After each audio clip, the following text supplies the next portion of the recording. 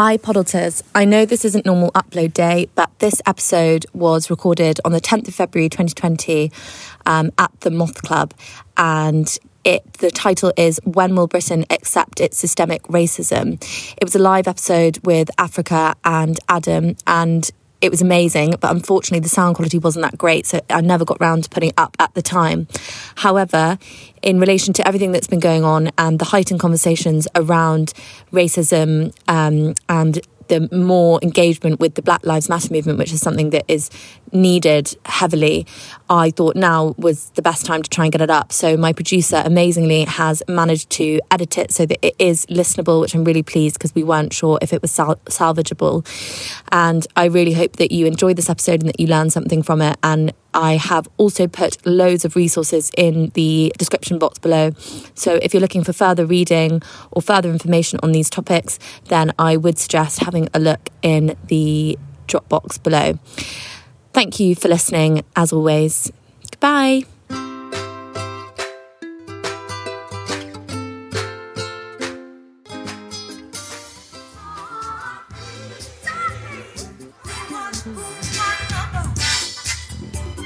Hello. Can we have a big round of applause? Woo! Hi, everyone. Thank you so much for coming. I hope you didn't all get drenched. I've had to restyle my hair because I got rained on. But anyway, on to the important stuff. So welcome to Adulting Live. Today's episode is When Will Britain Accept Its Systemic Racism? Quite a hefty one. And today I am joined by Adam and Africa. So I'm going to open up with letting my guest tell you a little bit about who they are and what they do, and then we're going to go straight into the conversation. Adam, should we start with you? Sure. So my name's Adam, Adam Pugh. I am an ex-police officer. I spent 4 years in the Met as a volunteer police officer, as a special constable. And I'm now an anti-racism campaigner. That's what I've been doing for like the last 4 or 5 years. Yeah. Africa? I'm Africa. I've just had a bit of an awakening. I'm on my second child and got 2 girls under 4. And it's just brought back all that stuff of what I went through at a young age. And so it's just like changed my focus of what I actually really need to speak up against now. Yeah. Amazing. Well, thank you so much for coming. So I guess there's been so many things going on lately in the news, what with Meghan Markle and Lawrence Fox and Stormzy's conversation with the interview being like, is Britain 100% racist? So that we're going to come on to those specifics. But the first thing I think we need to attack, in case people aren't 100% sure, is what really is systemic racism. So I think we understand what kind of active racism is, but there's things that are a bit more insidious. And I wanted to maybe start with Adam to explain, maybe if you could explain it in a really specific way within the police, in a way that we could then like work back from that to explain how it seeps into our day-to-day life. So I think in the context of the police, it's about outcomes and it's about the way that it manifests itself, right? So often we hear about racism in the police, and within the personal, it's framed as it's just a few bad apples. And it's really unhelpful to think about it in that context because it's not about bad apples, it's about a rotten apple cart. And you can take bad apples out and put good apples in, but if the apple cart is broken, all that happens is those apples just continue to rot. So it's understanding that actually, myself included, I don't separate myself from it, but good, well-intentioned people can still be a part of a system that perpetuates racist outcomes. And I think that would be how I would frame it in the context of the police, for sure. So I guess Adam and I are both looking in as white people who are hopefully being allies to people who are marginalised. But Africa, you're speaking from a personal experience. And so I had to even say to Africa, like when I asked him, I was like, I'm really sorry I'm making you do this because I'm basically making you relive a kind of trauma, which is your day-to-day life of constantly feeling like you're being othered. But you did say it was okay, so I'm going to ask you about it. Is there any way that you can try and explain that feeling for those of us who probably haven't been, I mean, I can see there's a lot of white women in the audience and we all understand what sexism feels like, but we don't understand necessarily what racism feels like. Is there a way that you could explain that feels applicable to everyone? I don't know, maybe with the sexism thing, because I think we're all on board with that, it's that constant denial as well. So not only is it that thing that you go through every single day in every experience, and also the not feeling safe aspect, but it's that constant, is it that bad? Are you sure? do you think maybe it was because of this instead? It's that on top of it. So you're starting behind, you're in a system already that doesn't favour you. The second you leave your home, you're code switching, you're very conscious of your body language, your pronunciation, what you're wearing, and you just never really get to switch off. And I think we were saying upstairs that having to do things like that are so draining, that has an impact on your performance in every aspect of life. Your work, you're working double time. Your relationships at home, you're then, how are you going back to your loved ones after a day of hardcore racism, systemic racism, microaggressions? And so, it's that constant denial, but something that is just there, bubbling away, and wondering each day, how is it going to manifest itself today? Is it going to be an easy day of microaggressions that I kind of know how to bat off? Or is it going to have to be something that I'm really going to have to fight? Yeah.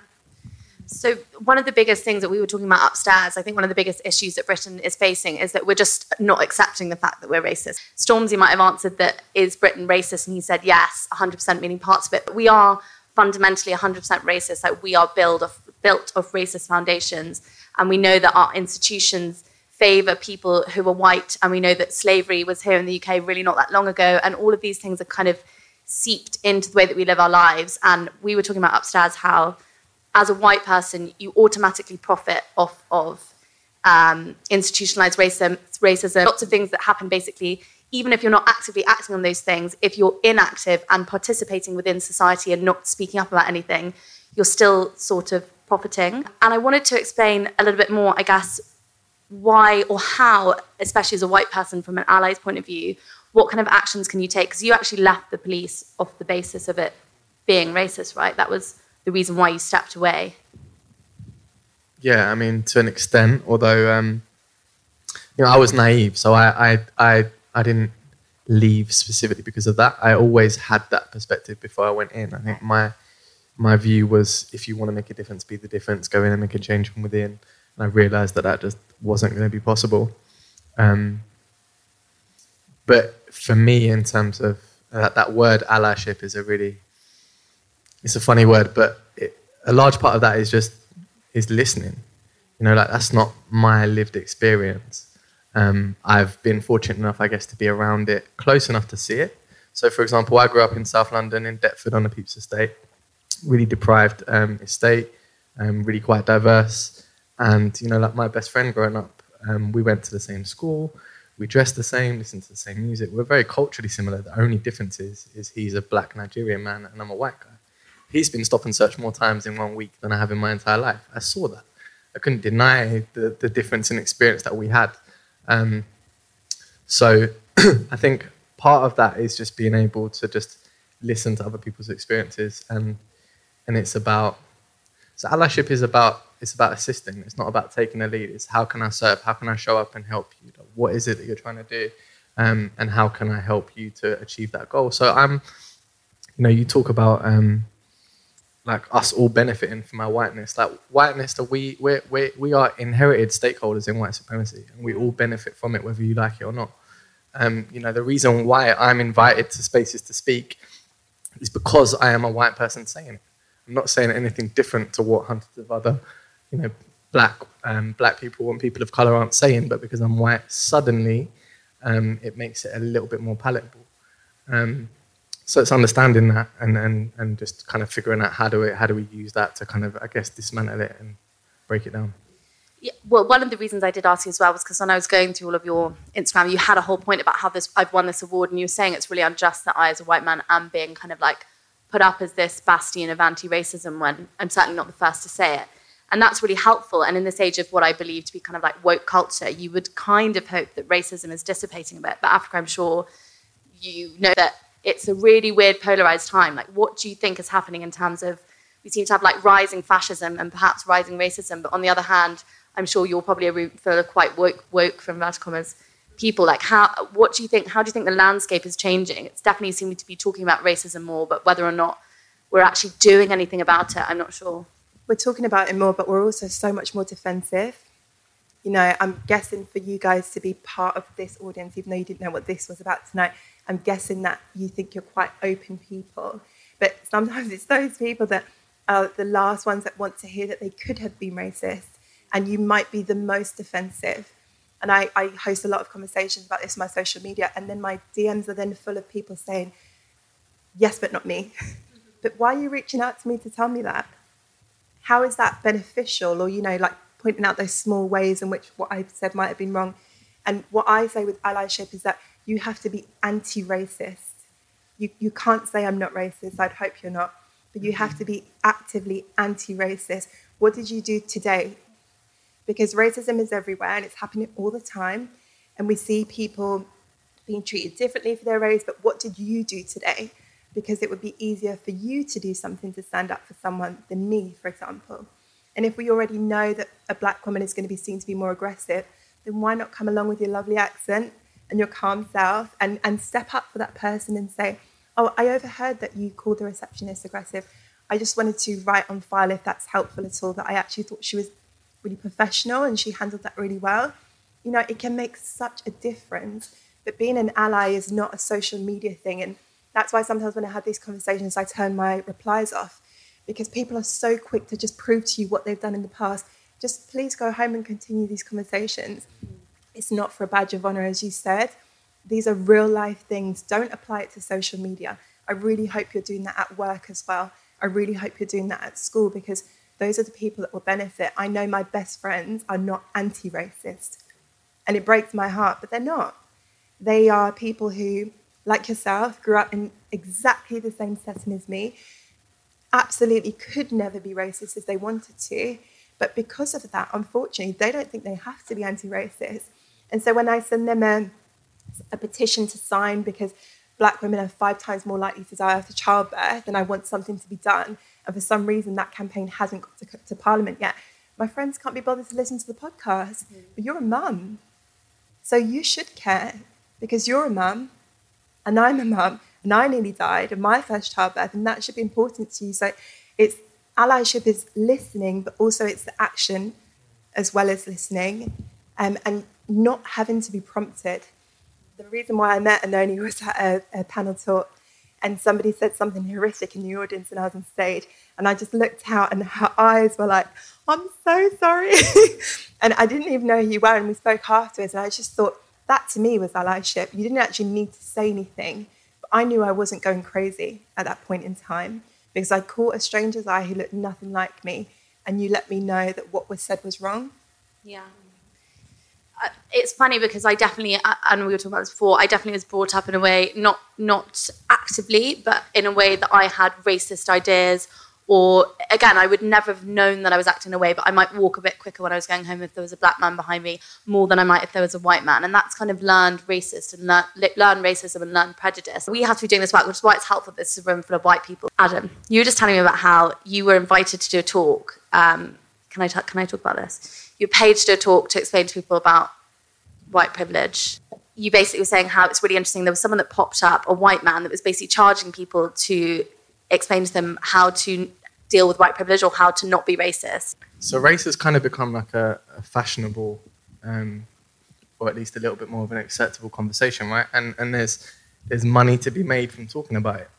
I'm thinking, like in my experience, like conversations around race and a lot of this work and a lot of activism around this area has been done for many years by black women, predominantly queer black women in my experience, often as a labour of love. And they get burnt out and they're doing it for free. And now what we're seeing people come along and kind of hopping on this sort of new band, this new wave of, woke culture, and making a profit from it. The event that you're speaking about, so I was invited to this event because this guy that nobody had heard. I mean, I've been doing this work for sort of 4 or 5 years, and it's quite small, so everyone sort of knows each other or names come up, and nobody had ever heard of this guy, and he was charging £375 was like the starter sort of base price, and then that went up in tiers depending on how much you earn. And when I spoke to him and said, so how did you decide to do this, or how did this come about? What reading have you done? It basically was he'd read Reni Eddo-Lodge's book, and decided, yeah, cool, I need to start having this conversation, and then started charging people for it. A quote from the book that I think that he was kind of hanging on was that Rennie says that, if there are white people that consider themselves to not be racist or to be progressive, that we need to start having these conversations and we need to start doing the work, which is true. I think there's a separate conversation to be had about whether it's okay to profit off of it.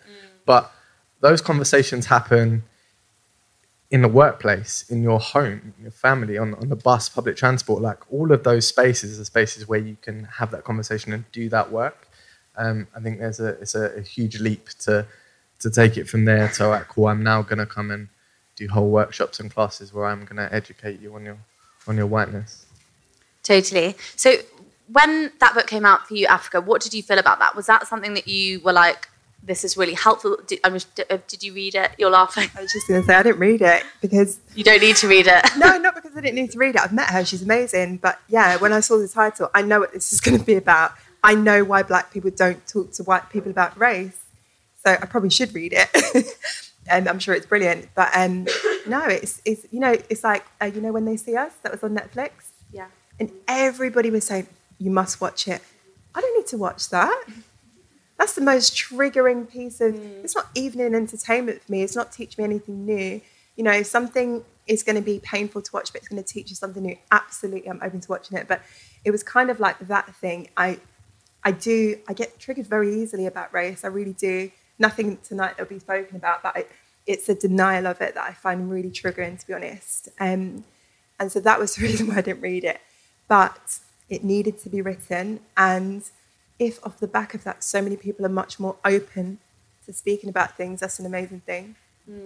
And it's interesting because we've been calling it work, which it is. And I think emotional labour is come into our lexicon as a term that we kind of understand now. But when it comes to things that you literally have to, like tonight, this is work, like you're not getting paid, you're not just doing this for free. But on your Instagram, you're saying like you turn off your DMs and you can't talk about it. It took me ages to understand something we spoke about earlier as well, about how like it's not for me because sometimes as a white woman, I used to do this, you would feel proud of yourself for asking the right question. So I wasn't really doing it to be like, want to know the answer. I wanted to have asked this question that made me look really woke, which is not a cool thing to do. But I think understanding the deepness and the nuance of race, like it's not just a fun and trendy thing to understand. When you really get like into the nitty gritty of it, it's like life-changing. And also, why do you need to ask a black woman question? I don't understand that. I really don't. You don't ask a sexual assault victim, how did that feel? Or, could you go into more detail? If you want to approach that subject and learn more about it, you respect that that's not the place to go for the answers. And sometimes I get backlash to say, you want to teach people. First of all, I really don't. I really, really don't. But, you want to teach people and then your DMs are off, you haven't responded to my thing. I had this whole thing where I spoke about why it's so wrong to touch a black woman's hair, but actually it came from my daughter. My 4-year-old has got the most beautiful afro, really, really long hair. And if we go out and it's in an afro, it is every weekend, we plait it for school, maybe 6, 7, 8 times a day, people will grab it because they cannot bear to let that go past without touching it. To me, that's the epitome of a colonialist mindset, to be honest. That's something different. I've never seen it before. I want to touch it. I'm going to touch it. Forget consent. Forget it's a child. Forget all the things that I'm trying to teach her that you've just undone. And then also forget the fact that my only instinct that I can do makes me the aggressive black woman. But I also have to teach my child that was so wrong. So we have to react in this way.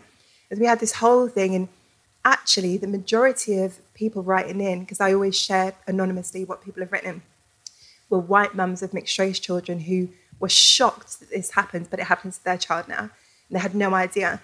But you must acknowledge that part of you being so desperate to have a mixed race child, because a lot of them spoke with this language of, and I couldn't wait to see what a baby was going to look like and what the hair was going to be, but nobody else can touch it. But you've played into that. Yeah. You've massively played into that. And now you're just shocked at the volume of it happening. And nobody likes to be told that you might have participated in that in some way, shape or form. When you was dating your black partner, what kind of questions did you ask? What was you shocked about? What did you want to know? You perpetuated that as well. I don't want any part of that, but especially not for my child. And a lot of what came off that was, I've just got this very specific question. I know you spent a week talking about why it's so wrong to touch Afro hair, but I'm a teacher in that instance because I pet everyone's hair. How do you feel? Or I've got some mixed race nieces and some white nieces, and I play with the white nieces' hair, so surely it can't be wrong to... Why are you looking for the one way in which you can be the exception? I've just told you how I feel. I can't speak for anyone else. I've told you I spent a week going into all the nuances, all the detail of why it's so wrong and why you should consider it. My best friend said to me, we was on holiday in Spain, and she could see it with her own eyes for the first time. But it doesn't just happen on holiday, it happens more here. And she said, you know what, Africa, it's really bad because my dad would be that person, but he'd do it to everyone. And I said, I appreciate that. But what you should do, if you're an ally, is go home and say, Dad, you're never going to believe it. Africa's just spent this time telling me how it made her feel. And even though that comes naturally to you, I really don't think you should ever do it, particularly if it's Afro hair. Why can't you say that? Why is it so intrinsic for you to say, but I'm a teacher, but I have nieces and nephews of other races, but this is my work environment, but this is how I show affection?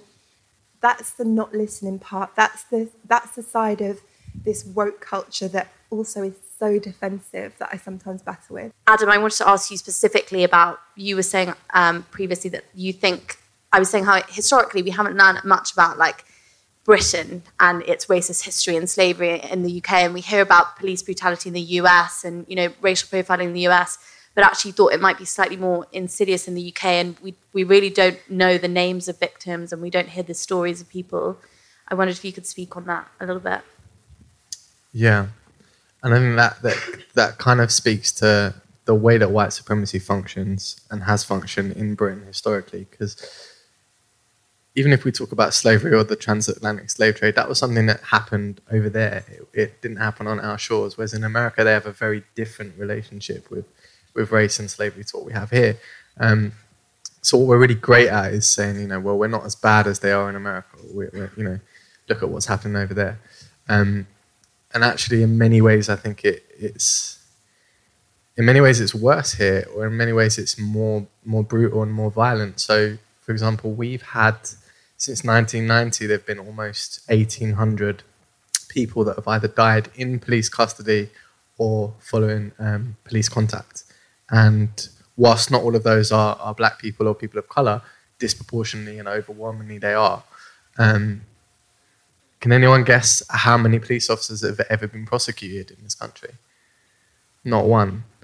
And at least in America they have, right? And here, we don't have the same gun culture. We don't have routinely armed police here. So for me, my opinion would be, it doesn't take a particularly strong or brave person to stand and pull a trigger at a distance. But here, those 1,800 people that we're talking about having the life snuffed out of you. My cousin was killed in 2011, Shani Lewis, by 11 police officers that literally choked him to death. So there were many ways, and from the top of my head, I think there's only been 12 cases since 1990 that have been ruled as unlawful killings, but there have been unlawful killing verdicts, and even then, not one police officer has ever been prosecuted.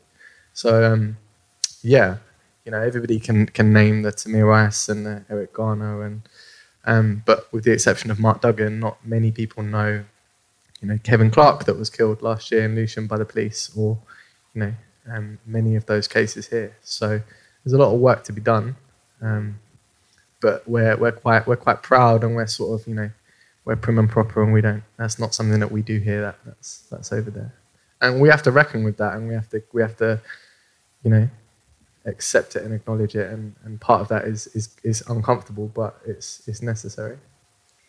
It's so devastating to hear about your cousin and all the other people that have been wrongfully killed at the hands of a racist culture. But I think why it's so important to hear those stories is because when we do read in the newspaper about Meghan Markle and Piers Morgan's on another one of his tirades because he's weirdly obsessed with her, that's actually dangerous, because I think what we don't do sometimes is recognise that what we see on the surface is bubbling up from much, much darker roots and much scarier things. And if we don't tackle like the Lawrence Fox interview, which I've actually completely forgotten what happened, I think, so I've blocked it out to such a TUNT. That actually really scared me, because I don't really follow much obtusely racist rhetoric. So when you see that kind of being in the zeitgeist, people just talking so openly and everyone going, here, this doesn't exist. Like, it might seem like this is happening in celeb culture and it's all kind of, oh, well, it's happening over there. But all it does is it reinforces these ideas in different areas.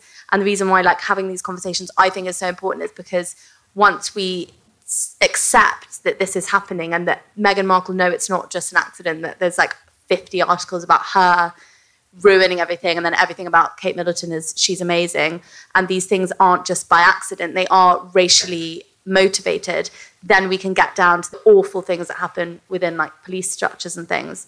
And Africa, one of the biggest things you're saying, the hardest thing to get through is the fact that people just won't accept that you have had racial discrimination. Could you talk about that? And I was saying to Noni, even silly little things, forget actual racism that happened. Let's just say, for example, everybody eating a certain type of food that you don't identify with every single day for lunch.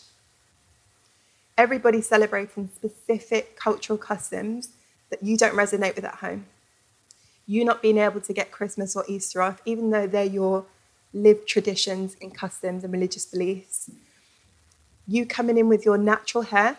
I assume how everybody's hair is today is some form of natural, and being touched and pulled. And how do you get it like that? Do you wash it? Is it possible to brush it when you're at your desk and you're actually just trying to work? So even though you just got your hair done, you book another appointment and you get it done in a way that it's going to look like your colleagues, even though that means that you sat with a chemical burning your scalp for 4 hours. Like, it's all these things. I said to this woman, you must understand that it's a huge privilege for you to not notice these things, but they've impacted my work significantly. So it's that, again, it's the whole denial thing, isn't it? It's really, really difficult when the first thing you can't even get past is whether or not racism even exists, and having to prove constantly in your mind what part of that constitutes racism in Africa, That's so powerful. One thing I probably should have outlined at the beginning is the difference between racism and prejudice, because racism is privilege plus power. So you can have a prejudice against someone, but if you're not in a more powerful position than them, then it can never be racist. And one thing I think we should perhaps touch on is this idea of reverse racism, because it's something which I know is getting a lot of airtime and people think it's a good means of kind of twisting the arguments that we don't really have to face up what's going on.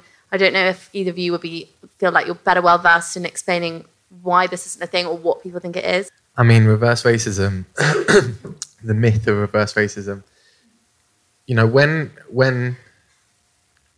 people usually say that, right? So this was the whole what's his name, Lawrence Fox. This was his whole argument that he was actually being discriminated against and was being racist against him for having his privilege pointed out. And whilst there are times where that might make us feel uncomfortable or people might dislike us because of our race or whatever the case may be, like it doesn't change anything in terms of my lived experience. Like, you can hate me for being a white man, but I'm still 12 times more likely to get a job. I'm still 8 times less likely to be prosecuted than a black man for the same crime. There are all of these different facets of the way that it functions. That prejudice and that act doesn't actually have any bearing or any impact on my life. So it's a really reductive way of just trying to derail and dismiss the conversation. That's all it is. It's literally just about trying to derail it and take it elsewhere. Yeah. Did you have something to add? You know what we was talking about? What's the name? Heidi Klum. Yeah. Since when was it wrong to say white? Oh, that Heidi It's like Klum. so offensive now, but you've been calling me black all my life. You cannot say a story without saying, and then this big black guy came over. Hold on a second. What part of the end of this story has to do with him being black? I've always said it to my friends. I've always stopped them. Why did you just tell me he was black? Why did you just say that it was a Somalian woman? Like, you're trying to coerce my view of the end of this story. You want me to know if a headline doesn't say a race, it's a white person. It's a fact. It will never be a white person, even when it's a white terrorist, and that's such a key important fact to make sure there isn't any like hate crimes, for example. It's omitted. And a photo won't be released straight away, So why is it so offensive to say white when I thought we was just describing people? Oh, don't take any offense. It was just to add to the story. I just wanted you to know what they looked like. But that, you must understand, shows that you have a superior view of yourself because you are the default. And you believe that white is the default. And you should never have to explain white. And you should never have to, you could be white with Irish roots, or you could be white. And if your grandparents just at that level might be from Scandinavia, you're never going to be asked where you're really from because your accent is, let's say, neutral and your skin is white. So it's really, really dangerous to hold yourself in such high regard that you are the base point for everything. And, when you speak about, when you said about our history of we have a different relationship where we speak about slavery, it's so insulting to me that we even reference slavery all the time. That's the only part of my history you're willing to even mention at school. So you're teaching my 4-year-old, who I'm teaching, you're kind, you're smart, you're important, all these things. She goes to school and comes back and says, oh, we were slaves. No, we weren't slaves. I read something yesterday, it was so poignant. We were doctors, we were teachers, we were scientists, we were parents, we were stolen and made slaves.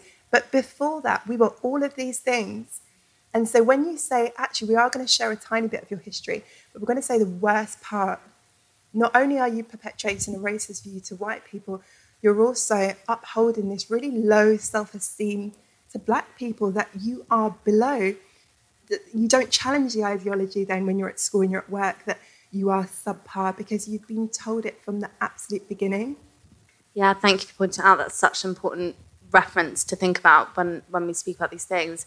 And I also wanted to go back to the point about white terrorism because it's such a good example of systemic racism. When you look at newspaper headings, well, it'll be like father of 2 accidentally kills 70 people, but then the other article will be like hijabi terrorist almost kills one man. Like the language in that's the best example of how to see the way that these stories, because it is media as well that help to perpetuate these ideas. And subconsciously, like if you read the Daily Mail, which my mum does, it really stresses me out because it will just make you racist. You just have to stop reading it. You can look at the pictures, but that's it.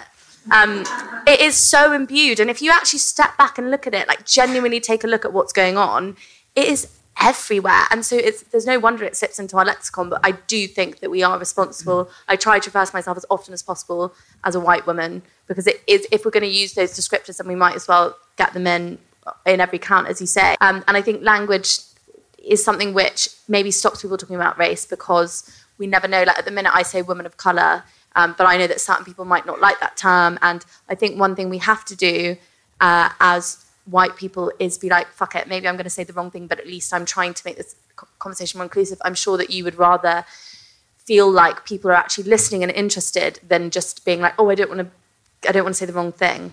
Is that how you feel? 100%. I used to say woman of colour all the time until I realised that actually lots of people who weren't black were using it to argue with me and challenge me on my views about why something wasn't racist. So then you must say that that's from your perspective, for example, as an Asian woman, because you've lived life very differently to me. So maybe we shouldn't say woman of colour. Maybe you can talk about your experience as a mixed race woman. But by saying woman of colour, I've found that usually it's either from non-blacks who aren't white to say, well, my experience wasn't that bad, or from white people to say, I spoke to another woman of colour, but who was she? Where's she from? What's her experience? You know, it's people of colour is surely 80% of the world, right? So how can you start any conversation by talking to people of colour? I don't find it offensive. It's not something that I would ever get my back up against, but it doesn't describe me at all. I'm a black woman. I'm actually a mixed race woman, but my skin is black, so I could never even identify as mixed race if I wanted to, which I don't. But that's how much it comes down to face value in today's world. It's how you look. That's how society will treat you. So woman of colour and certain terms, I just always think, what is your intention of using it? If it's an honest intention and it's, you know, to be inclusive or to talk about an issue, that's fine. But I've found more and more recently it's used in quite a dangerous way, often to just disprove something that you can't identify with, but another race did. Yeah. I guess also what we're talking about here ties into your work with Black Lives Matter, because we know that people love to be like, all lives matter. And I wonder if you could explain why like that kind of isn't helpful, like why we need to let people have their space to celebrate something which they aren't often afforded. Is that a really badly worded question? No, I mean, I'm not sure that I'm the best person to ask that question to, but I think just jumping back a section in terms of language and how dangerous it can be and unhelpful it can be, kind of tying into the All Lives Matter thing is that whole conversation around terrorism, right? And about how white people are generally not labelled as terrorists. Personally, I do think we have to be quite careful with that as well, because what ends up happening is we have these cries for using that language, for having white people referred to as terrorists, when that's what's happened. This is an act of terrorism, but actually that is still a part of that harmful problem, because what happens is you see that used to increase terrorism powers, increase policing and militarization and all of these things that ultimately it still isn't white people that are affected most by that. So I think we have to be quite careful about how the way that we navigate those conversations and what it is that we're actually asking for. In terms of like safe spaces and having those spaces, I guess it's like the violence of whiteness, and one of the things that allows it to continue is its invisibility, because it is just the norm, because it is just the default, because we're rarely ever racialized, and we're rarely ever made to sit down and reckon with our whiteness or our race. So when we are, or when it's pointed out and we are racialized and we're told or we're referred to as white, there's a level of discomfort because it's not something that we're used to. So I didn't walk into this room today and be like, oh shit, I'm the odd one out, or I didn't have that feeling, right? So it is really important to have those spaces where people can, like black people and people of color can have those conversations and feel safe and not have to be confronted with, like the microaggressions and all of the other things that happen with perfectly good, well-intentioned people. I remember being at an event. It was called Decolonizing Love, and I was there with a friend of mine who is a dark-skinned Sierra Leonean black woman, just a friend, and I was with my son, who's a mixed-race child, and this white woman came over to us in front of my friend and said, oh my God, he's got the perfect complexion, and he's got perfect hair, and it was so offensive, like for all this person knew that could have been his mum, it wasn't, but it's just things like that happen all of the time, right? Like the whole hair touching and everything else. So I think it is really important to have those spaces, and for us not to feel, okay, well, we're being discriminated against because we're not allowed in. Like, we don't need those spaces. We've got those spaces. You're so right. You just reminded me that a few years ago there was a tweet where someone was like, it's Black Girls Book Club, like tweet if you want to join, blah, blah. And Jodie Marsh was like, I'm so offended. I want to join, blah, blah, blah, and I'm not just black. And someone was like, Jodie, every day is White Girls Book Club. And it's so true. Like, every space is open to white women. So it's just so ironic when you feel like suddenly, maybe take that feeling if you do feel suddenly that I've been excluded, which I'm sure I felt in the plot. Like, I'm still working towards, never like a perfect ally or whatever. But recognizing that feeling and being like, oh, this is what it feels like. Like, that's it's only othering to you because it's not your day to day. It's like when we talk about it so much with sexism, but like when women are the only women in the room, imagine being like the only woman and the only woman of color in the room. Like, it's that extra extension on your feminism. If we're talking about like intersectional feminism, which is kind of like how I got here to talking about this kind of thing. Like, you learn about feminism, you learn about it from the default white, and everything comes from that same place. And when you extend it further, you realize that this goes so much deeper. I mean, I want to talk about race the whole time. I was saying this upstairs, it's really weird, but the minute I started to understand it, I literally couldn't find a conversation that I was having where I didn't want to talk about race because I couldn't believe that no one had told me. It was like someone had lifted the curtain and I was like, oh my fucking God, we're just walking around as if this is okay. And it's weird, and I find it absolutely mind-boggling that at the minute, especially in the media, that we're still going, is this racist? It's like, that's just not the question. Let's say it's a girl club, yeah? And something really topical comes up. Because we're all girls, we're not afraid of not being feminists. So we can say whatever we think. we can comment on that thing that happened and say, well, actually, no, I thought the dad was right to do that. Or, we can all they say there's 50 girls, we can have a difference of opinion. If you're invited to a work group the next day to talk about the same thing, you're talking on behalf of women. You just are. You have to, because you're the only woman in the room and you're the only viewpoint that's going to factor in X, Y, Z, And that's what happens when you don't allow safe spaces for Black women.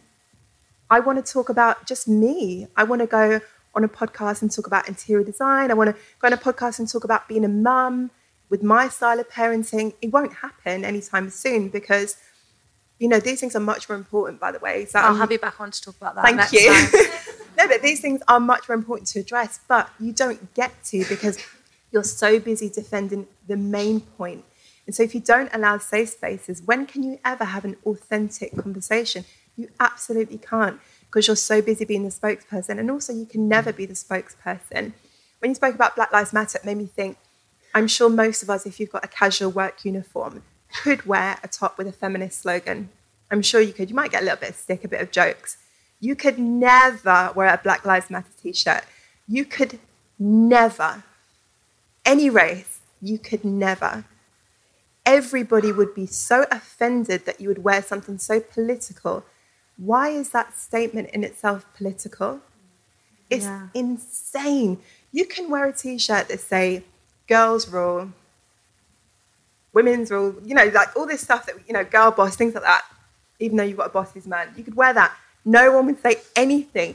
If you wore a t-shirt that said Black Lives Matter, it's like, oh, who are you dating? Who are you, there's such a wider thing that it prompts.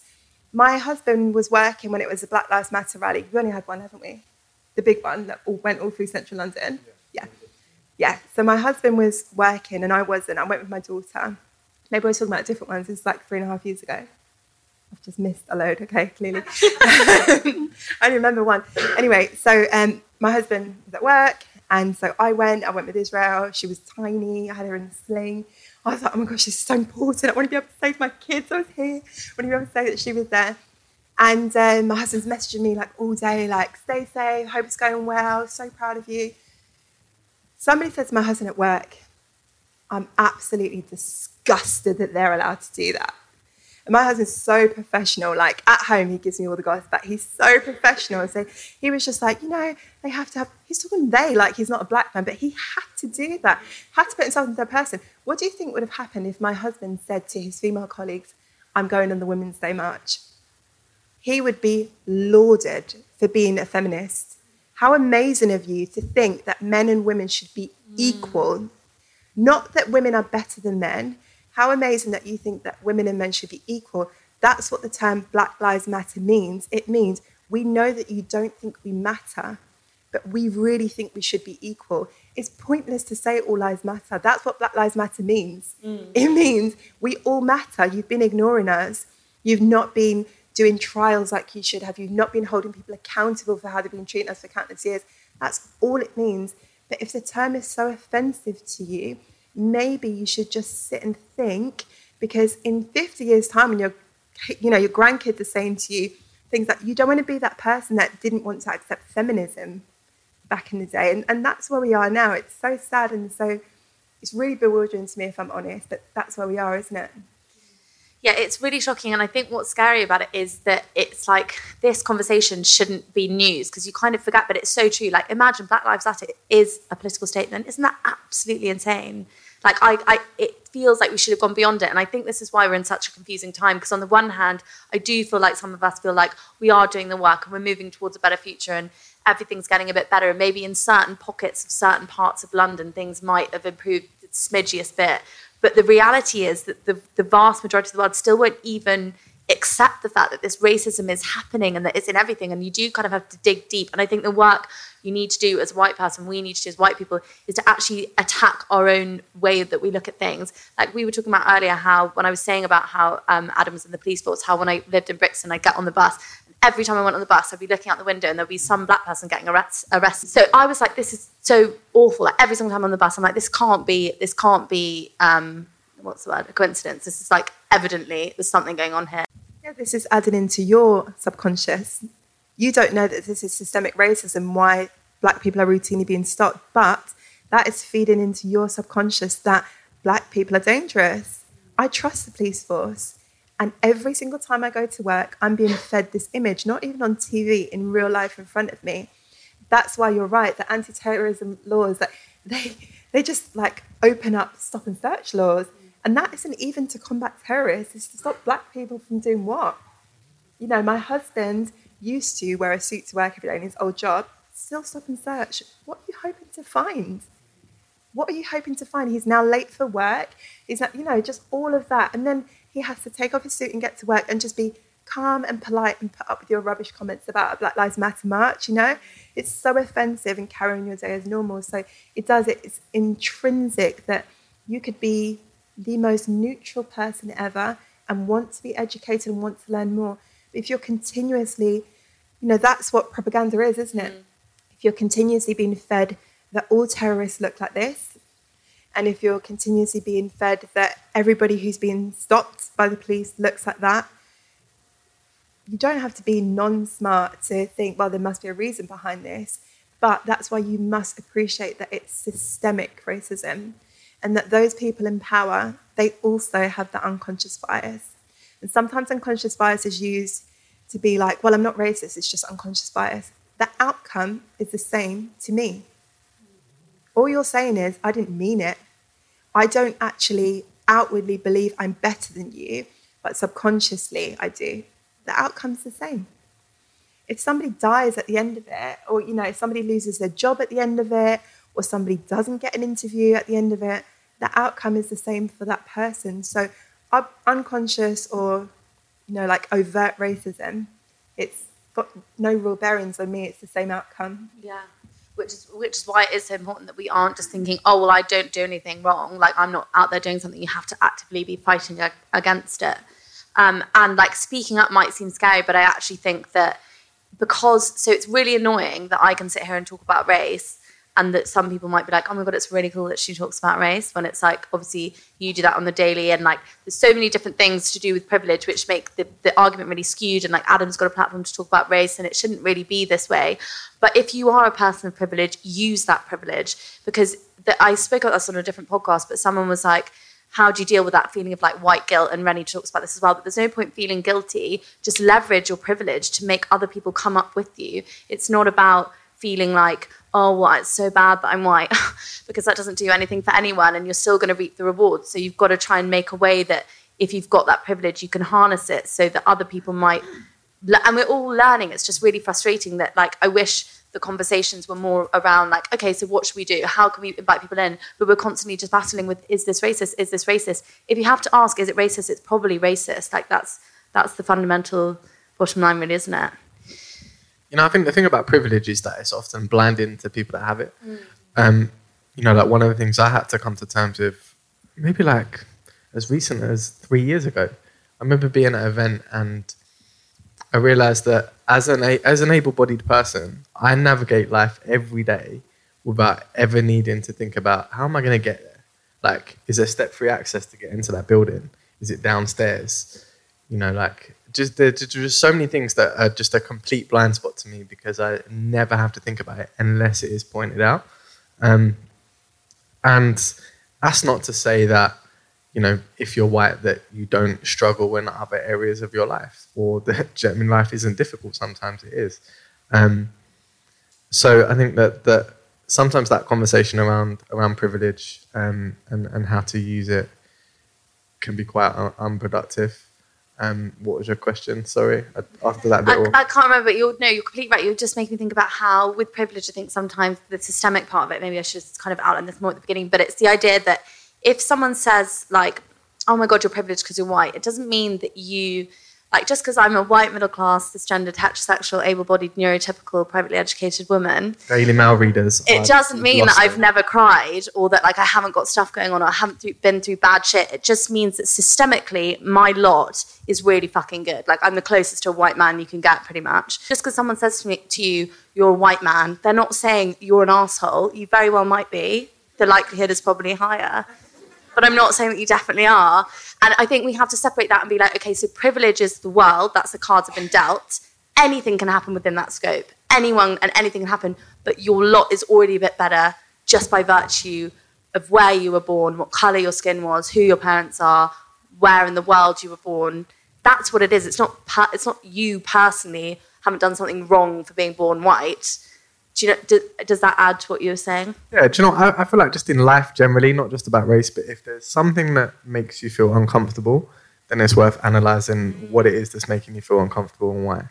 And things like race and things like privilege have become, negative words and things that we see badly. But it's really helpful to, even if you don't agree, right? Even if you're saying anything, well, you lot are really just chatting rubbish. Like, this is Africa's like lived experience, right? So it's like, if you just listen and try and understand, okay, I don't necessarily agree, but why? Like, how have we reached that viewpoint? How have we reached understanding?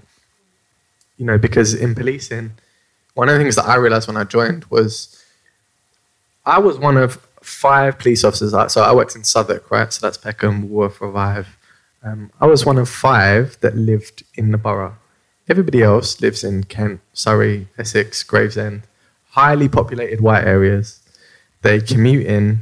It's a really antisocial shift pattern that they work. They date within the job. They socialise within the job. This is their whole identity, their whole bubble.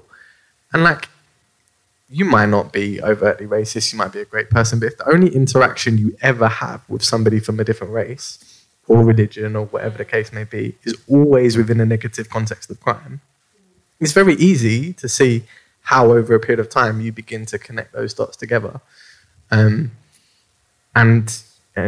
become prejudiced, become racist. And I think it's easy for us to lean on, we're quite comfortable to an extent talking about systemic racism. And actually that absolves us of, our personal responsibilities in terms of talking about our own, very personal racism that we have to reckon with. Afra, can I ask you a question about something I've been thinking about lately to do with privilege, which as I was speaking about it then, I felt like, I was saying the right thing. And then the more I think about it, it's kind of like what you're saying, going back to the idea of like, we are doctors and we are all... I sometimes wonder if talking about privilege also can devalue women of colour to be like... I'm so privileged. No one thinks I am. Do you know what I mean? I think being able to articulate my feelings is a huge privilege. Yeah. I can absolutely... Somebody asked me to get on stage without questions beforehand and says, can you talk about your feelings about race? I can do it. That's a privilege. Some people would shrivel up and actually do such a bad job that it's then so counterproductive for 100 people in the audience, for example. I think that's a privilege. I went to a good school. It was a free school, but it's a good school. It was a really good school in the area. When people couldn't afford private school anymore, they used to come to my school. That's a fact. It'd be like year 10 and year 11, we'd get a load of girls come over. But I went to a good school. My husband went to university. Didn't really get to do anything with it after that because of all the other things that come with it. But, I count my privileges as lots of things. I have a really beautiful home. It's social housing, but it's a beautiful home. I've got secure tenancy because it's social housing, which I see as a huge privilege because who has security in their home nowadays? It's allowed me to put down roots, So I try to have these conversations and then also look introspectively as well. I have so many privileges behind me, but that's why I acknowledge that I must talk about this because I have lots of privileges. So when I see people with so much more privilege than me who can't be bothered to address any injustices, I just think it's such a shame. It's a real shame, you've got all this time and also people would listen to you. So it would be really great if you decided to talk about different things. When my friends who won't sign my petition send me one about the Amazon, I'm a bit like, well, I do care about the environment, but I really wanted you to care about people first, But that's them using their privilege in a way that they see fit, and I have to respect that. I think the word privilege, the word white, they've just made us all shrivel up and stop listening. And so I don't say white privilege ever. If you do follow me, I'll never speak about white privilege because that stops anybody non-white from taking responsibility for their actions or not actions that they're not doing, But it's just acknowledging your privilege and using it in the spaces that you can. Maybe nobody else would get to talk to your parents. Nobody else would ever have that access apart from you. So what a huge privilege that you could go home and correct them in a way that they would never find offensive or pull them up on things. Somebody gave a brilliant example. Someone wrote into me and said that we focus on, I'm going to get it the wrong way around, we focus on the tailwinds, we focus on the headwinds that hold us back instead of the tailwinds that push us forward. So we say, well, I didn't get this in life and I didn't get that. But what about all the things that pushed you forward and helped you get where you get? You know, lots of people say to me, I went to uni and I had a job and I had to work an unpaid internship. Well, guess what? If you weren't privileged, you would not be able to work unpaid. Somebody paid your rent. Somebody bought you food every single week. If you weren't privileged, you wouldn't be able to do an unpaid internship. So what happens, like with my husband, when you do something that's creative at uni, is that when you start out, all these things are competitive. It's who you know. Most of the things start out unpaid. If you're from an underprivileged background, you can't do this anymore. It was a lovely dream. You got to do it. You've got loads of debt now. And you have to go and find a job that pays. That's the way it goes. So, you know, we like to say, I didn't get this and, you know, this held me back. But we should always absolutely acknowledge the things that help perpetuate us forward. If you just take a moment to think about all the things they are, it's probably quite a lot. Even being able to move back home after uni. I know people that can move back home when they're married. I left home at 16. If I knocked on my mum's door on my 17th birthday and said, can I move back? It would be a swift no, you know? And I think it's just important to acknowledge, because otherwise what we think is, well, if only that person worked harder, they could have what I have.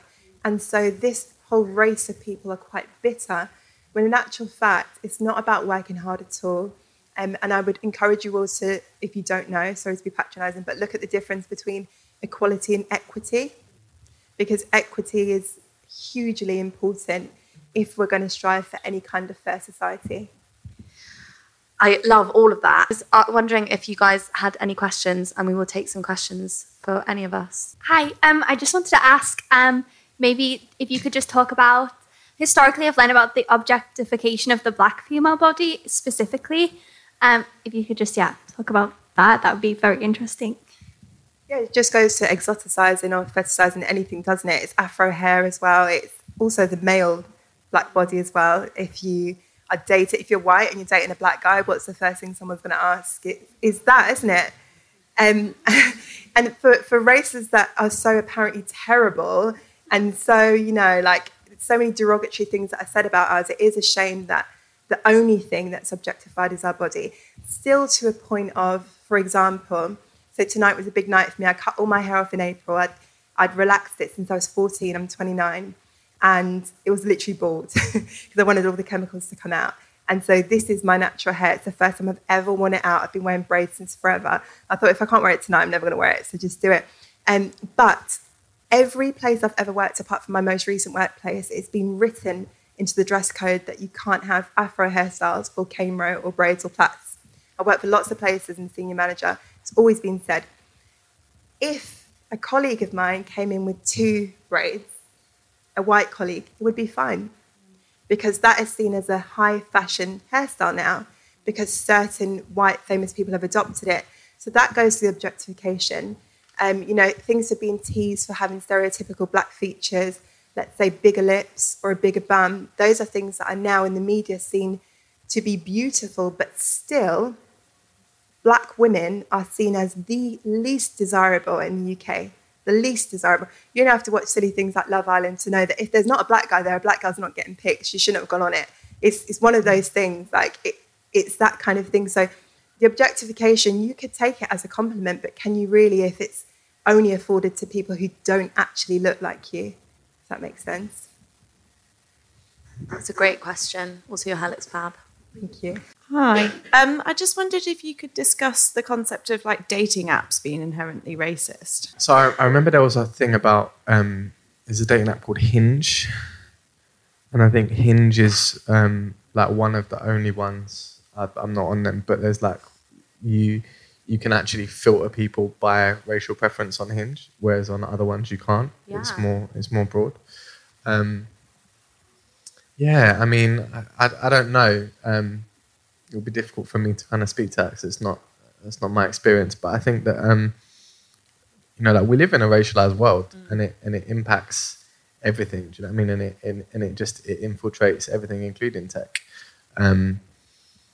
and there are so many privileges that are just deeply ingrained into us. And when you're on a dating app, I think it's super easy, right? Because everything is so fast. It's just swipe, swipe, swipe, swipe, swipe. And we're all products of our environment. We're all conditioned. The beauty standards that we have in this country would be completely different if we were born somewhere else.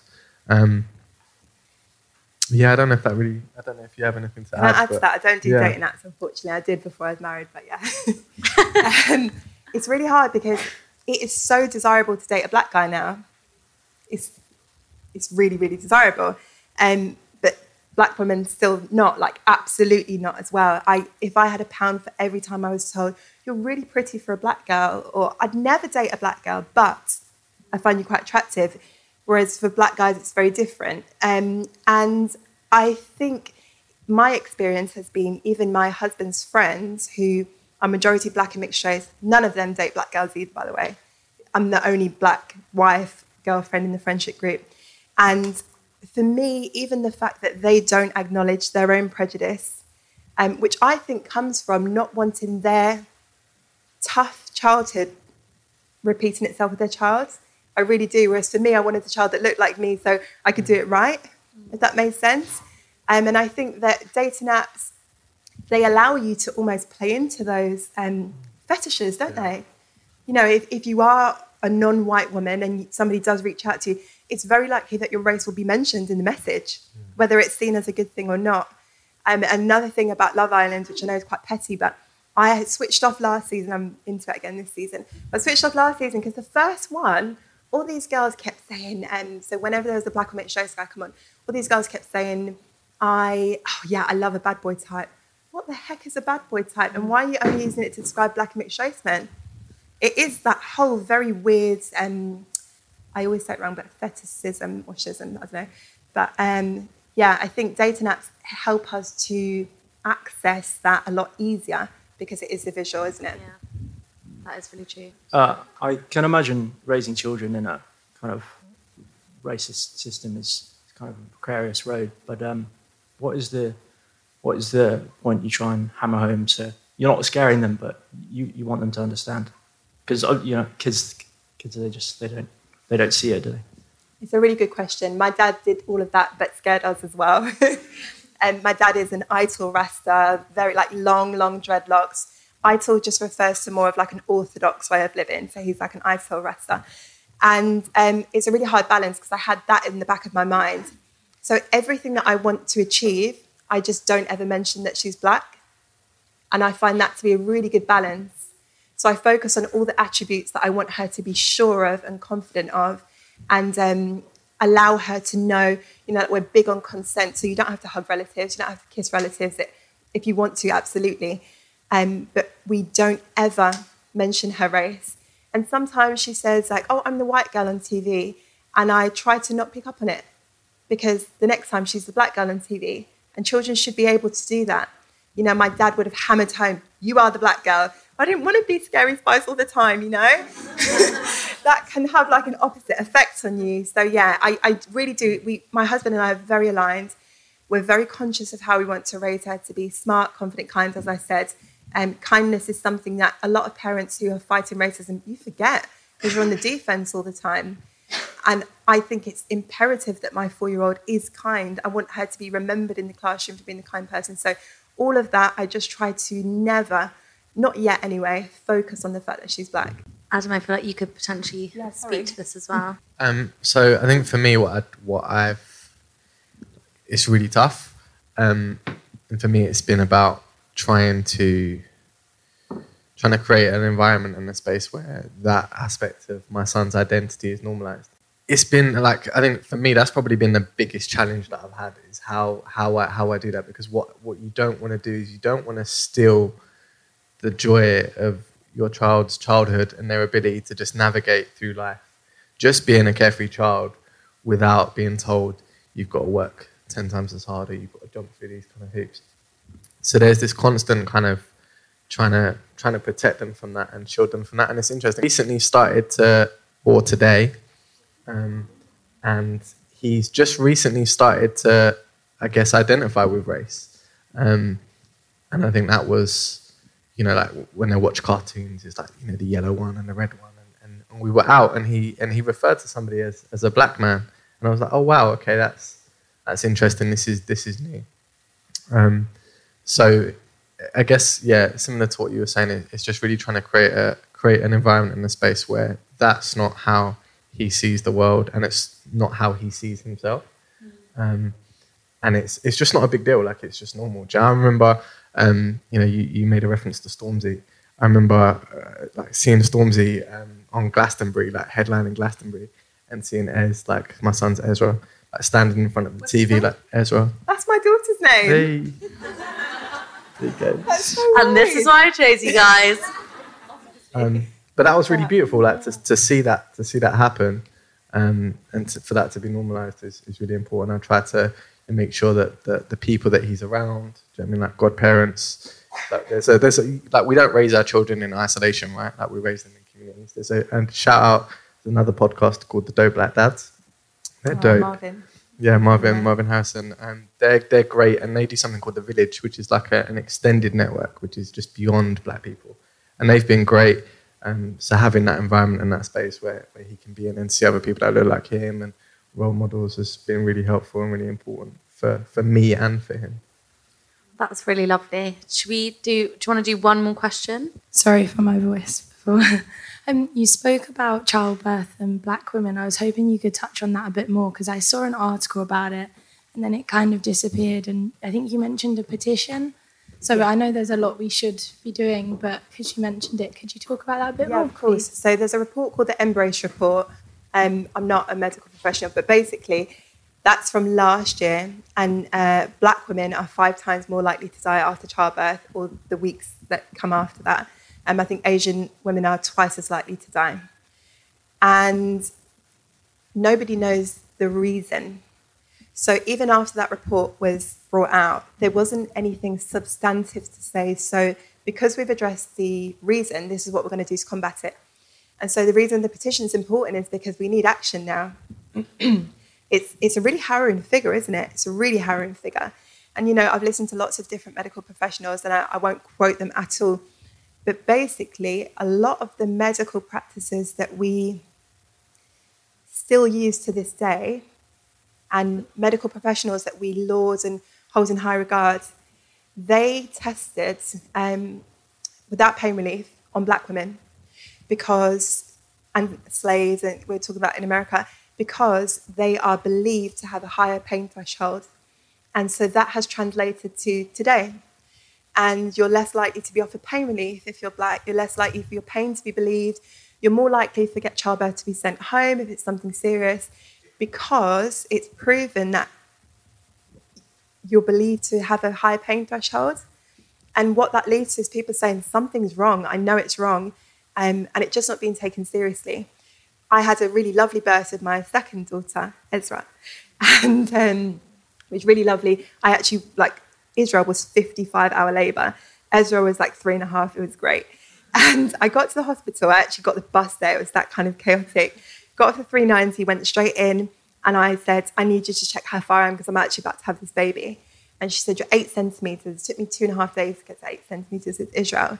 And she said to me, right, so we're going upstairs. I said, I need gas and air. She said, if you can make it upstairs, I'll give you some gas and air. And I didn't know about this report then. I just knew that my previous birth was horrific. And it wasn't until after, because my husband didn't believe it either. He listened to the podcast. It was on BBC Women's Hour. It's well worth listening to. My husband cried his eyes out, and he said to me, they robbed us of a good birth with Israel, and they robbed you of a great birth with Ezra, because no other woman would have been asked to walk up the stairs when they're 8 centimetres dilated. And I didn't have any pain relief. I just had gas and air, but I was denied that even, because I wasn't crying my eyes out and sobbing, but I was in hypnobirthing. So I'd kind of tried to breathe with pain, and we wasn't calling it contractions and things like that. So that's why unconscious bias is so terrible. That's why I don't believe that it's not serious, because people will die if you don't take them seriously, And NHS is known for being systemically racist as it is. So I even had a black doctor. I don't think that necessarily makes a difference. But if the people that you're trusting have written down practices in textbooks that you have to study to get your recent qualification, you can understand why the stats are so horrifying.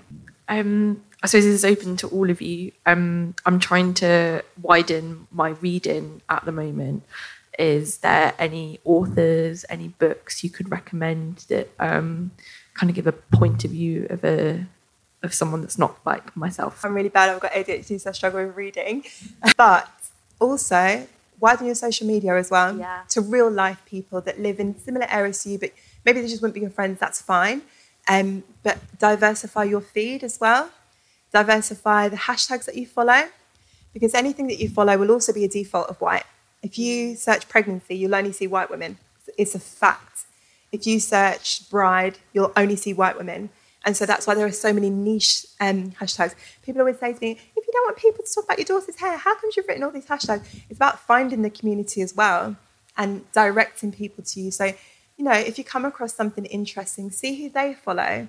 See what hashtags they put underneath. You can follow hashtags and it means you don't need to follow the person, but they'll regularly show in your feed. Because that becomes your newspaper as well, doesn't it? It becomes your daily. If, like me, you struggle reading, you should read. But also doing it with your feed as well is really important. Yeah, so I guess it kind of depends on what topics you kind of want to read around or what it is you're looking to learn. I think like intersectional black feminist literature is great, and it covers such a wide variety. There's so many amazing books. Robin DiAngelo, White Fragility. I love Angela Davis. Like Angela Davis's literature is just phenomenal. Like it's been huge for me. There's a collective called Abolitionist Futures, and they've just started a reading club, which I think started like last week.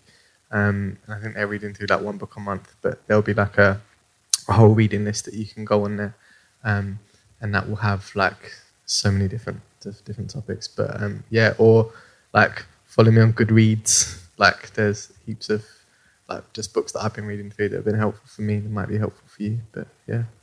Can I add one? It's not out yet, but Candice Brathwaite has got a book coming out called I'm Not Your Baby Mother.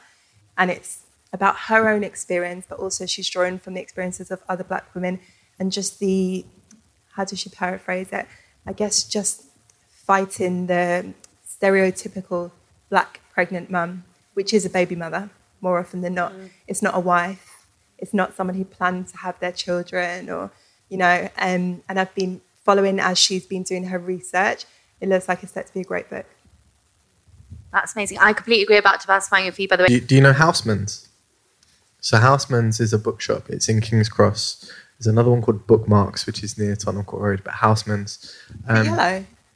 Bookmarks is it near no, but is Houseman's next to a drink shop too? I think so. It's just pass it all the time and just see it in my subconscious. That's crazy. So it's classed as a radical bookshop. But if you go in there, it's my favourite place in the world.